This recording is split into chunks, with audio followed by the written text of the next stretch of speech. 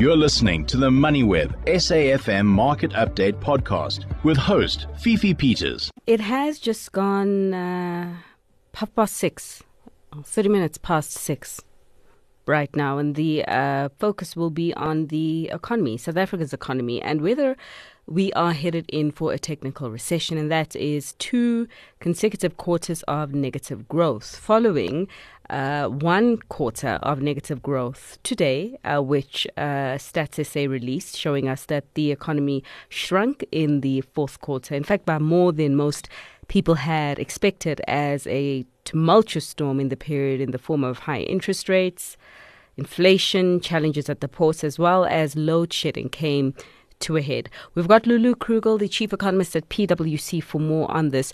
Lulu, thanks so much for your time. Just your reflections on the performance in the 4th quarter and whether you expected it to be as bad as Stats SA said it was. Good evening, Fifi. Yes, I must say, I think all economists expected the 4th quarter number to look to show towards a contraction in the economy. But I must say, I think it was a bit of a shock. The consensus market view was for a contraction of about 0.4%. And the economy contracted by 1.3% between the 3rd and the 4th quarter. And I think, what alerted us to the fact that we might probably see a contraction was the levels and continued intensity of load shedding that we saw in the 4th quarter. I think there were only 2 days in which we had no load shedding. So we did expect a contraction, but not by as much. If you look at what the market was saying, it was a shock. Mm-hmm. Where was the underestimate, if one can put it that way? Where was the surprise in your forecasting? So I think in general, the intensity of the impact on a couple of sectors, I think, took us by surprise. If you look at the impact on the agricultural sector, for example, massive contraction in the agricultural sector, massive contraction in mining as well. So those two were the 2 sectors, for example, that were by far the worst off. And I suppose it shouldn't come as a surprise then if one looks back at what the SARB has said in terms of the sectors where they thought load shedding has had and will continue to have the biggest impact. So they forecasted when they looked at the load shedding impact that the impact would be most severe on the agricultural sector. I think they were saying about a 25% contraction in output. So I suppose we might have slightly underestimated the severity of the impact on certain sectors. Mm-hmm. I think on the upside, I think the 3rd quarter figures also caught us unawares, and I think the level of ups and downs that we are currently experiencing in the economy is quite significant. Mm. Now, I remember when the 3rd quarter numbers came out a lot stronger than many people had expected, and we heard so much commentary around how South Africa's economy is resilient. In fact, we heard a number of government officials, including the president, just reflecting on how resilient the South African economy is. But of course, the picture in the 4th quarter looking pretty different. So my question is, what does the picture for this year look like? I mean, do we stay resilient, or are we losing our resiliency? Fifi, the irony is that the 3rd quarter numbers, we were surprised on the upside, and we're talking about a resilient economy, but we're talking about an economy that's resilient if we grow by 1.5%, which is not anywhere near where it should be.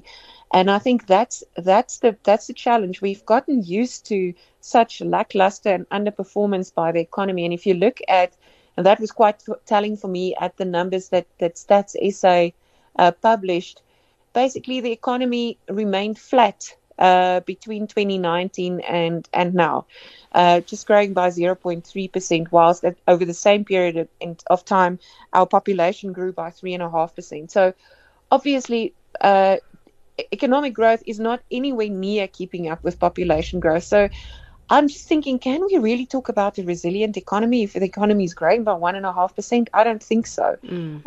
But if you look at the forecast for this year, it is not looking great. I mean, the SARB forecasted growth of 0.3% for this year. National Treasury was a little bit more bullish. They were saying 0.8. We were even more bullish, and I mean, we were expecting growth of just over 1% this year, and we got comments to say, but why are you so optimistic and bullish about the economy? And again, I want to reiterate the fact that I feel that we are stuck, and we don't realize, how bad our growth has been. Having said that, I think we also should realize that there are a bunch of other factors that's probably at this point in time more important than GDP growth. But the truth is that we're also not doing great in those areas. So I don't think we should just blindly be focusing on GDP growth and saying, well, we're not doing great there. So we should also realize that there are a bunch of other factors like job growth, like the gap between rich and poor, the level of people in poverty, etc.